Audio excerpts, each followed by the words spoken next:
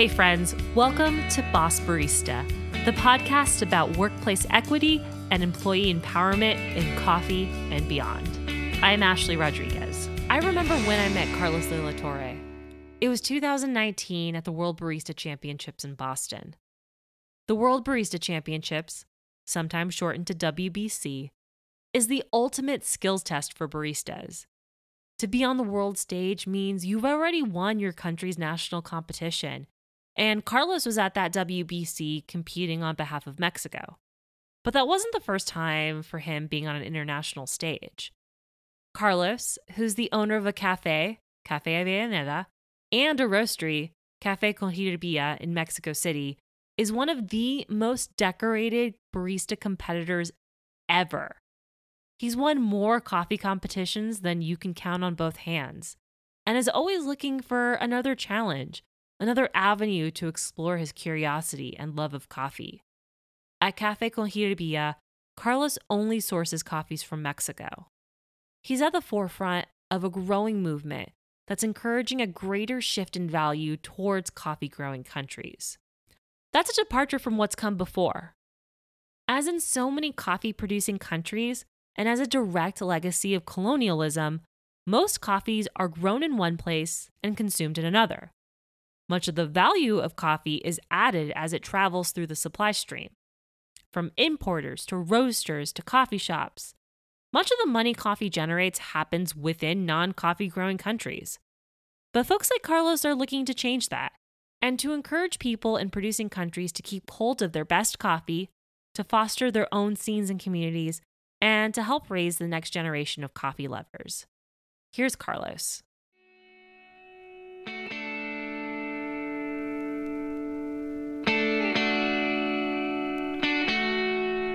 Carlos, I was hoping that you could start by introducing yourself. I am Carlos de la Torre, and I am a barista from Mexico. I own a couple of coffee shops in a roastery. Maybe you know me for being a barista champion in a few years ago, 2019 and 2018, I guess. That's some of your accomplishments. Yes. Actually, today I was thinking about 10 years ago, I won my first competition.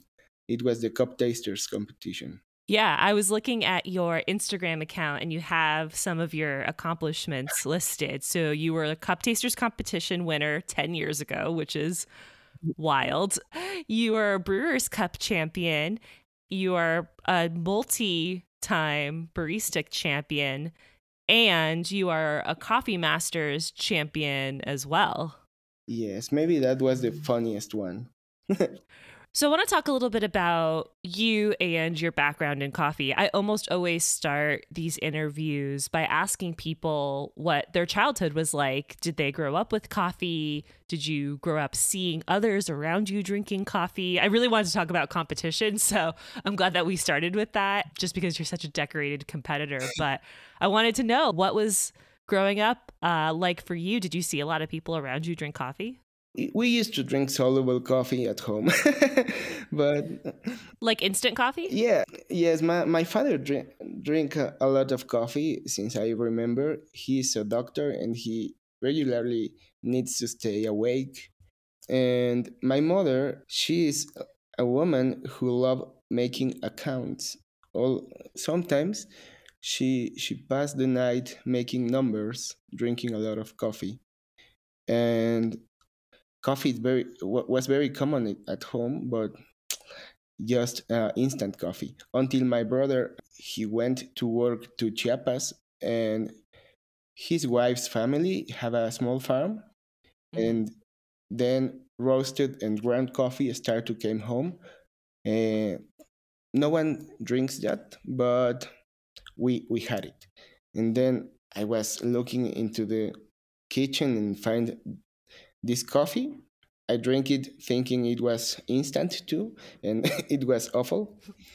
Maybe that was my first approach to real ground bean coffee. And then kind of step aside of drinking coffee, I was more like into soda. I was a kid. I mean, what kid isn't? Yeah, and but when I turned 16, I was attracted by coffee because I have an uncle with a small coffee shop around the corner from my home. And every day when I was out with my skateboard, he asked me to came trying to take me off the streets, and he entertained me playing ping pong and drinking espresso. And that's when I started to enjoy drinking coffee and figure out how every shot was different and how each hand which makes coffee can make a different coffee even with the same machine and the same coffee, because I started to pull my own shots. I was like, why mine are crappy shots and my uncle's are excellent espressos? So I tried to get better, and sometimes I just came to the coffee shop to help him making cappuccinos and cortados and espressos. At what point did you realize that this was something that you wanted to pursue as a career? Like, at what point did you decide, oh, I think I'm going to make my life around this? I always had it as a hobby, even when I already have a small coffee shop in my town.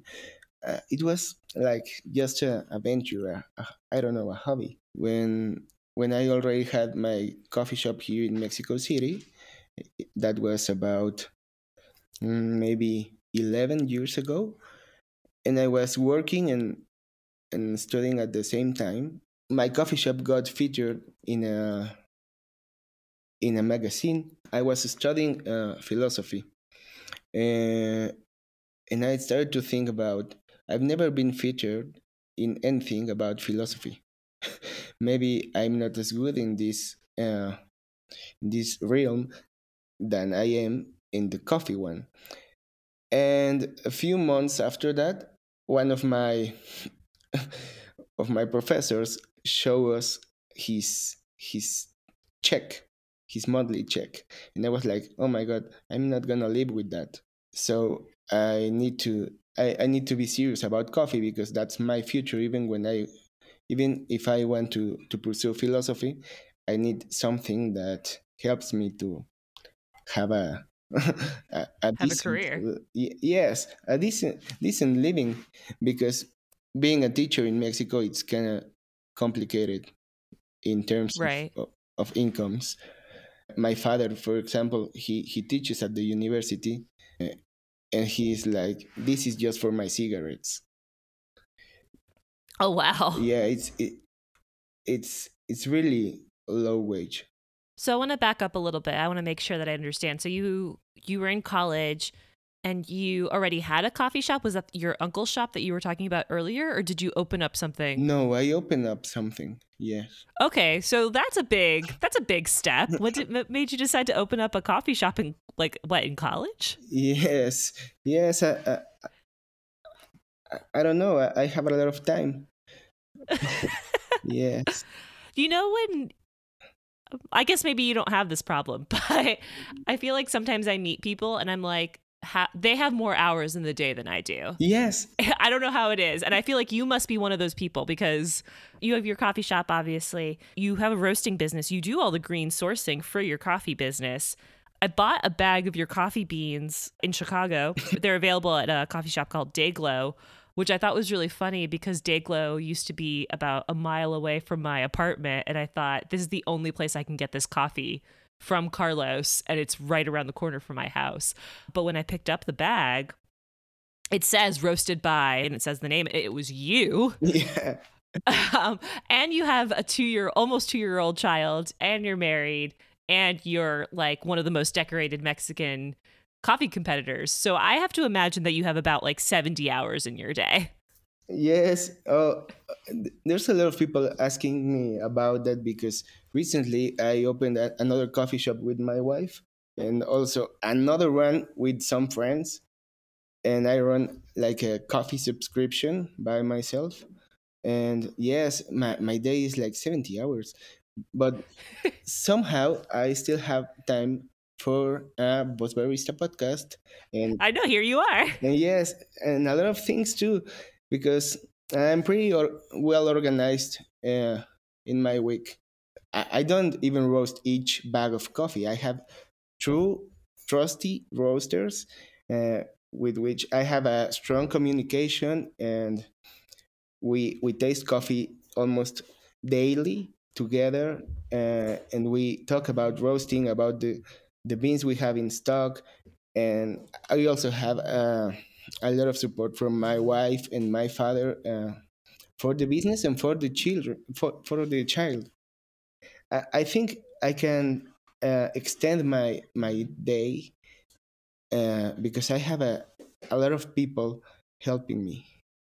Yeah, that makes sense. And I'm glad that you mentioned the support team around you. But that's not to say that the things that you do don't take up a lot of time. But it's great to hear people kind of acknowledge where they get support and where they get their sources of inspiration. Let's talk about your coffee roasting businesses. So at one point, you open up a coffee shop Yeah.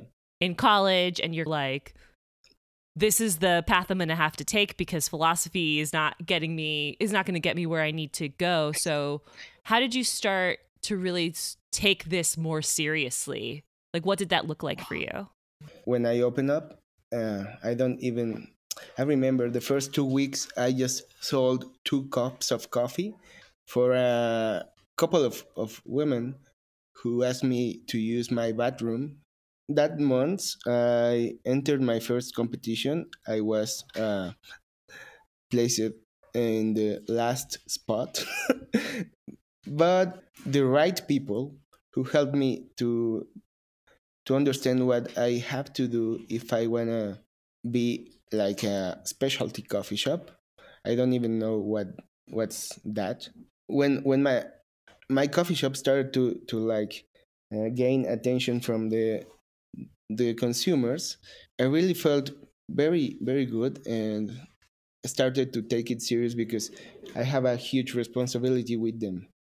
I really wanted them to be satisfied because the first time we were featured in a magazine, the guy who wrote it, they make a promise about the place, and I felt the responsibility of taking that promise to the customers. What do you mean promise? Like promise to, yeah, like you were saying, promise to the customers, like you would deliver a certain quality to them? Yes, every time you get featured in any magazine, the guy who writes the story sometimes are like putting the bar very high for Right. you with your own business. So each article forces you to get better. That makes sense. When did you start thinking about roasting your own coffee? The second time Mexico held the Cup Taster Championship, my cousin who worked with me and she wanted to compete, but she was kind of nervous about it. So she asked me to compete with her too. And I went just to support her, and suddenly I won that competition, not knowing anything about cupping coffee. So when I asked my friends who maybe were champions at a moment, uh, they they suggested me to start copying a lot of coffee Mhm. to train for the world championship. I started to taste coffees, but realized that the best way to taste different roasts and beans each day is to start roasting myself. So I only started to roast to train for the World Cup Tasters Championship. And then you were like, I can do this. Let me start roasting my coffee for my coffee shop. Yes, that was weird because I used to serve coffee from a good friends who roast, but like it's like third generation roasters here in Mexico. They're pretty good at that. Then the people started to ask, why don't you serve your own coffee? And I started to put it like in a small grinder just as an option, and realized that the most of the customers want to taste what was roasted by the house. Right. I started to took that more serious and just roast for my coffee shop. That's when Hiribilla came up because I used to roast about with the Cafe Avellaneda brand. And it was weird because I serve my own coffee. I sell small bags of coffee at my coffee shop, but no coffee shop wanted to use my coffee because it's not regular that they use coffee from other coffee shop, you know. Oh, yeah, I see what It's, you're saying. but they do use coffee from another coffee shop if it has a different name. Right. So just to be clear, Café Avellaneda, that's the coffee shop, and then Hiberia is your roasting brand. Yes, when I met my wife, I introduced her to the green buying world. She got captivated about the relationship with producers, and she wakes that interest in me. So that's why we started a different project with Hirvilla, with the strong relationships and also trying to give credit to the producer. Maybe that's very common right now, but 6 years ago it wasn't. Now we've actually I made a joke very often about that because we have a strong relationships like from 6 or 7 or even 8 years buying the same coffee from the same producer, and so we only have like six different farms, and people ask about new coffees, and that's very funny how people ask for new coffees each time they buy a bag, but also appreciate the long relationships because I cannot get new coffees if I don't end a relationship. It's weird. It's complicated to satisfy every single aspect of the roasting. Yeah, that is an interesting problem because I think you just put together a lot of different ideas I think that we have in coffee that long-standing relationships are very important. They're important to the future of coffee because farmers knowing where their coffee is going is incredibly important for their longevity. And people like that. People like it when we talk about these things, but then Yes. people want new and different and like exciting things. So, like, how do you balance that? That must be really difficult. Yes, it's very difficult. What we have, for example, in Oaxaca, a group of producers who make about six different coffees for us. And each year, some new producers want to go into this group. So uh, we put them in the group and took maybe the highlights of the past year and release a single origin, single farm, single producer coffee, uh, so the people can taste a new coffee that they already know in a blend of a community, but they can taste it by itself. Oh, I love So that. yes, it's like maybe the graduation for that producer. Right. Now he has his own label. Right, right. That's a really great idea. I love that. I want to talk a little bit about coffee specifically in Mexico. And I was wondering if there are specific or unique challenges that you've noticed or learned about in terms of like coffee growing and coffee producing in Mexico, because you source only coffees from Mexico, right? Mhm. Yes, I do enjoy coffees from other countries. You know, there's a few coffee shops in Mexico who made that, and they source pretty good beans. The only thing I think it's complicated is to have fresh beans all the year for them. Right. Like by the time it gets to them, it's already past crop. Yes, so that's why I don't want to put myself in that situation, and I prefer to support the local production. And also, we have a lot of regions which gave us different profiles and different conditions for producing coffee. Some when I started buying green coffee, the harvest was between the second half of December and the end of February. But while different coffee regions started to produce better coffees, and also the producers get better information about how to handle the entire cycle of the plant. Now we have coffees harvest from the end of October until the last days of May. So it's a very long period that has allowed us to have fresh coffee all year. And I think that's one of our strongest features for the Mexican roasters. We have fresh coffee, and we have the influence of one of the biggest consumers, which is the US. That's why we send coffee to the US roasted at origin. I really think that's going to be a huge theme in the future, the coffee roasted at origin, because if maybe a roastery in US sources exact same coffee I have, they're gonna get it about 4 months after I got it. Yeah. So maybe I can send it fresher and have the best moment of that coffee in the bag. That's something I was thinking about in terms of shortening the supply chain or thinking about the supply chain from the producer to the end consumer in a different way. Because, like you said, like keeping the roaster closer to the producer, number one, I have to imagine, I'm not 100% sure, that means that more money goes directly to the producer because it doesn't have to go through as much supply chain logistics.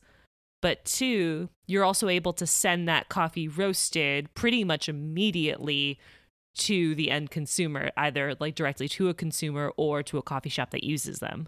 Yes, and another good point of that is some coffees are kind of expensive for the local consumer, and for a lot of small roasteries like us, buying great coffees, it's risky because we can't get to the end of the year without moving that coffee because it's kind of expensive.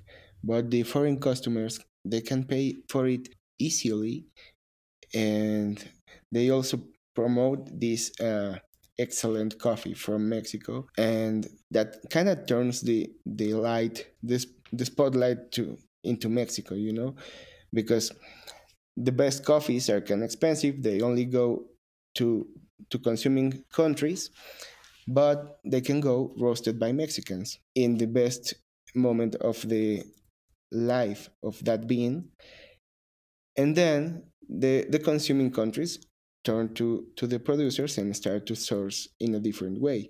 That just kind of happened with some of the coffees used in competitions. Right.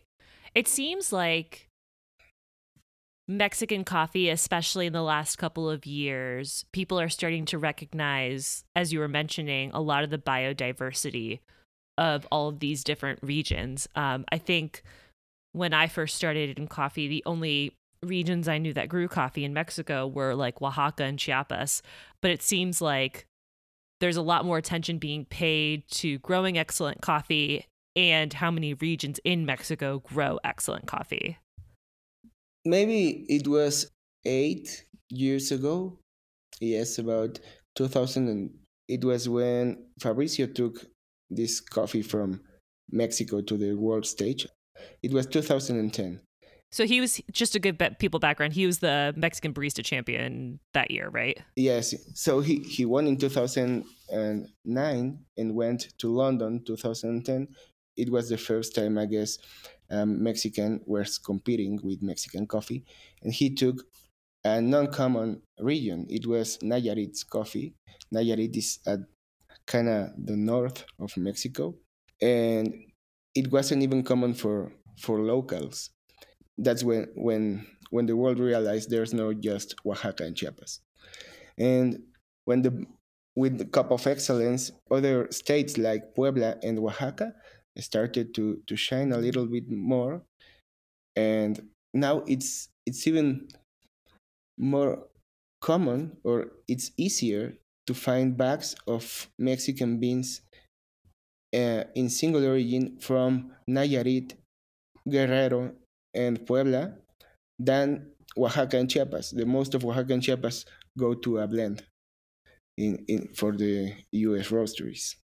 I think there's maybe three main factors to highlight the unknown regions of Mexico: the competitions of baristas, the cup of excellence, and the roasteries who are sending coffee to the U.S. I didn't even consider this fact when I thought about you as you're an incredibly decorated barista competitor, and you've been, to the WBC a couple of times, the World Barista Championships a couple of times. And did you bring Mexican coffees with you each time you competed? Yes.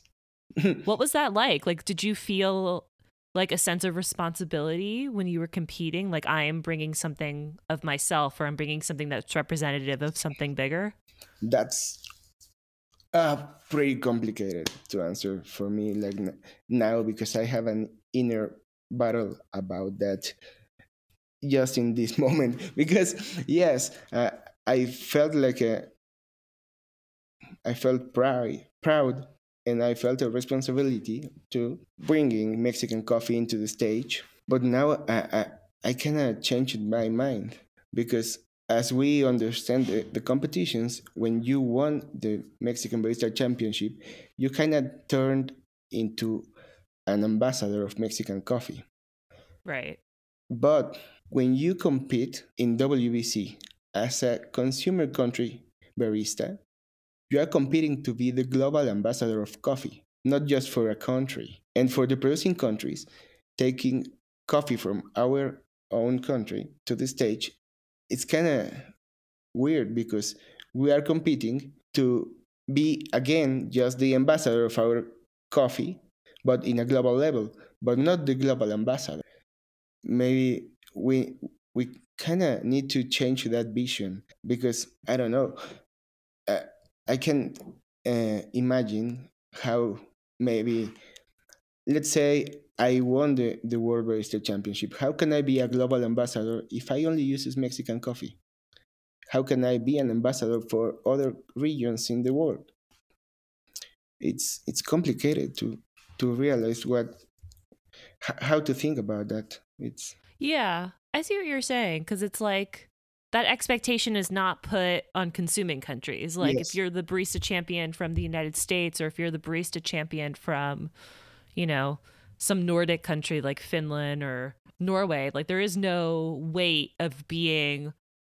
There's obviously the weight of being the barista champion of your country, of course, but there's not a whole industry behind you of producers, of supply chain issues. Like, there's not that very heavy weight. So I have to imagine the pressure on you is very, very different. I'm trying to figure out that, actually, because I think, especially for countries like Mexico, who are developing high quality coffees, but we don't have like the recognition of Panama, for example, or Colombia, uh, or maybe Ethiopia. The Mexican barista, or the producing country barista of a underdeveloped scene, maybe have to get closer to the coffees from other countries, to put on the table the Mexican coffee at the same level of that other coffees. If we compete with Mexican coffee against baristas with coffees from all around the world, we already saw the impact. But what if we competed with Mexican coffee, putting them at the same level on table, just to recognize the value of your country's coffee? I don't know. Maybe Right. that would be interesting, because it's like setting a blind tasting for the judges, in which they're gonna recognize in a positive way the value of the coffee from your country, in comparison with other ones which are more common for them, like Colombia and Panama. Right. So I think what you're saying is that there's so much improvement, and there's so much beautiful coffee coming from Mexico, but it doesn't have the established reputation as coffees from Colombia, as coffees from Ethiopia. So when you give these judges coffees from Mexico, you can tell them, like, you should recognize how beautiful this coffee is and how far we've come. But, like, this is an objective evaluation. So, like, you don't get to take that into account, how much it's, how Yes. important it is that this is here. It's like, we're still used to, like, these coffees from Colombia or these coffees from Ethiopia or whatever one. I actually think a lot of people used coffees from Colombia at the World Barista Championship this year. Like, you can't compete with that. Like, it doesn't have that same like reputation. So it's like, I can come and be an ambassador and show you like how much like Mexican coffee has grown, but like you're still not gonna award it first place. Yes, unless I put it aside of the same Colombia and highlight the virtues of Mexican coffee in that way. When was the last time you competed at the WBC? Was that in Boston? Yeah, I'm trying to remember the winners. That was the year that... Yeo Jung. Yeah. Yeah, that's right. But I'm trying to remember the top 6 because I know... So one of the things I noticed the last time I went to the US barista competition, so this was in 2020, this was right before COVID-19 kind of shut things down. Yeah. A lot of competitors used the same coffees. Yes. Yes, and what do you think of that? Again, that's different for us because no one is gonna take the same coffee that we can bring to the stage because they don't even know that coffee. It's like an underdog coffee what we take to the stage. I really think we as from producing countries we need to make the effort to think as producing consuming countries baristas. We maybe need to change that kind of vision. Right. Yeah, it's interesting that you have like this almost like duality of like, I want to just compete as a barista. I just want to be recognized for my talent and my skill that I know that I have. But at the same time, because I'm from a consuming country, there is an expectation that I will use a coffee from where I'm from. No, in the responsibility, but also, and that's the most beautiful part about being a Mexican barista. You also have this duality of being like super close to the US and super close to the other producing countries. So you are right in the middle. You're like half and half. You have proximity to trends in coffee. You can go to the expo. You can go to regionals if you want in the US and see what's happening. But you can also go to the backyard and harvest your own coffee. So it's kind of very special situation that we have here in Mexico, and it's some of this duality you mentioned is what is kind of shaping the Mexican coffee scene. Yeah, that's a good point. Something to think about too, and I think that you've mentioned it a couple of times, is that I'm in the US. Like, I think I can pretend this is a global podcast, and I think there are people listening all over the world, but I think most of my listeners are in the US, and a lot of people will ask questions like, where should I buy coffee from? Or like, how do I buy coffee ethically? And that's a very complicated question. There's obviously no one way to say that, but Mexico is right there. Yeah. Like, we should be buying more Mexican coffees because if we're thinking about our environmental impact, like, that is like the closest we can really get to it. But it doesn't feel like that's like what's in front of us most times. Like I said, with your coffees, I could only get your coffee at one place in the US. Hopefully that's going to change soon. But it's just interesting to think like you do get this proximity of like you can go to the US and go see a competition, but then you could also go visit a farm, and like we should take advantage of like that closest proximity. We need to explore this. Why the US doesn't have a lot of Mexican beans, even when we are like neighbors. I have a good friend who sent coffee to to different roasteries in the US and Canada, and he found out it was easier to take the coffee to Canada and then to the US than going straight to the US. I mean, that's very politically charged. Yeah. Right, which is part of the problem. I think the first time we met I think at did we meet in Mexico? I don't think I watched you compete, but I don't know if we met in Mexico. No. No, we met in the US. We met in Boston Yeah. in 2019, and that was the year you were the Mexican barista champion that year. You came to the US, but the Brewers Cup champion, who I believe was one of your employees, Yeah. couldn't come Yeah. because of a visa issue. Yes. Then Yeah. the second place person also couldn't come. Yes, and I think this guy Carlos, he now works for another company, but I'm pretty sure he couldn't make it in the next years too. So he still haven't performance in the world stage. Is there anything that you'd want people listening to this podcast to know about you or about Coffees from Mexico? Anything that you'd want people to take away from this conversation?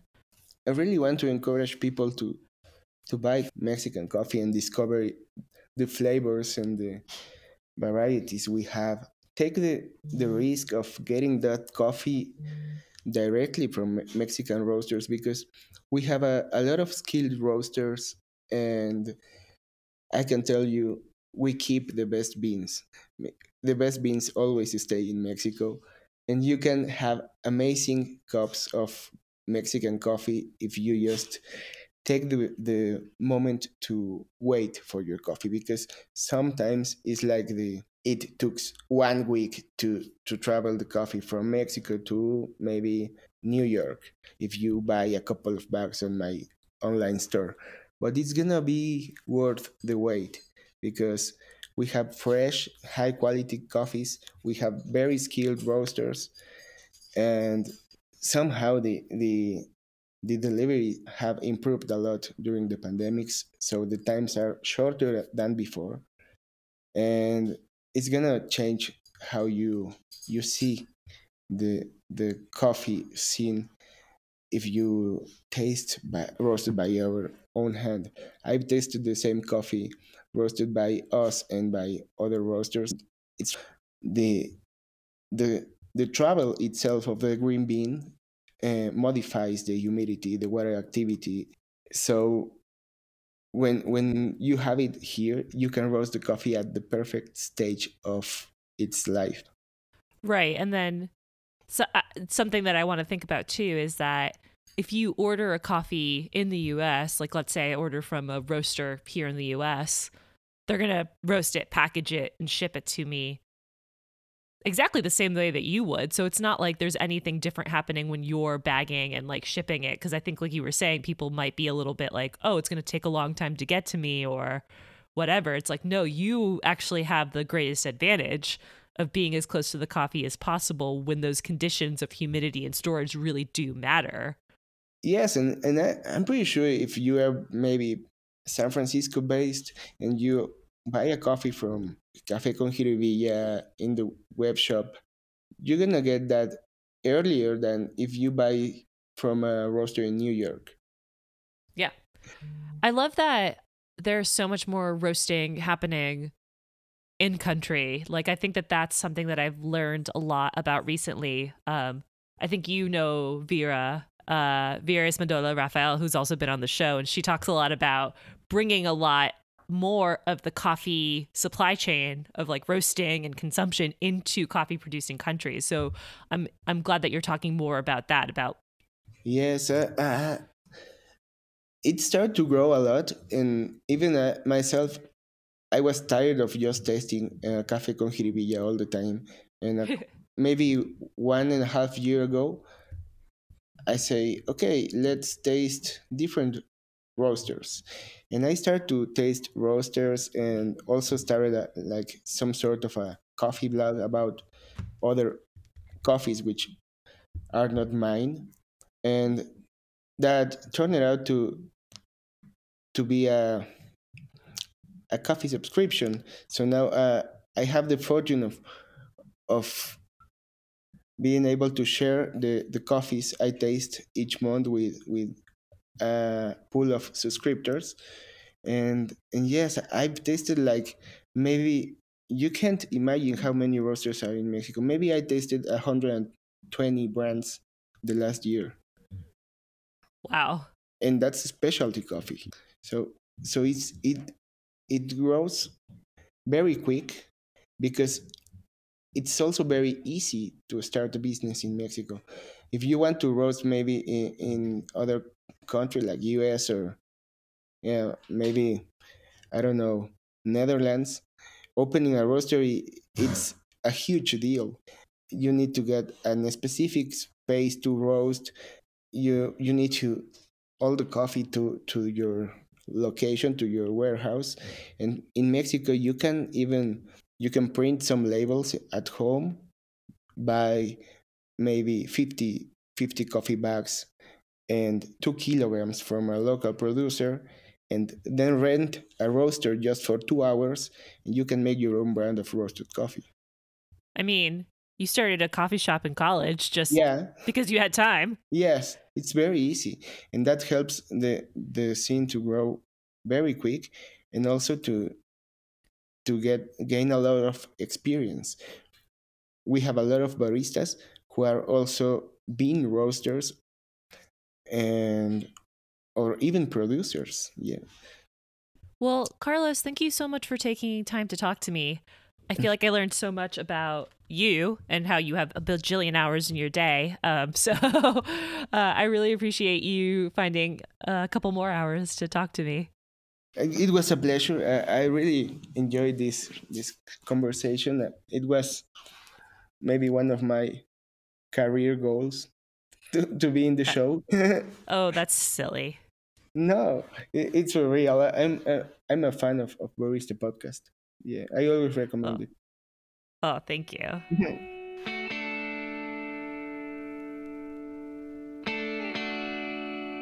That was Carlos de la Torre, owner of Cafe Avellaneda and Cafe Con Jiribilla, both in Mexico City. Order some coffee from Carlos if you're listening, if you're still at the end of this episode. You can do so by going to www.cafeconjiribilla, JIRIBILLA.com, and ordering a bag. Thanks for listening, and we'll see you in 2 weeks. I'm just looking for a better day. Boss Barista is produced by me, Ashley Rodriguez.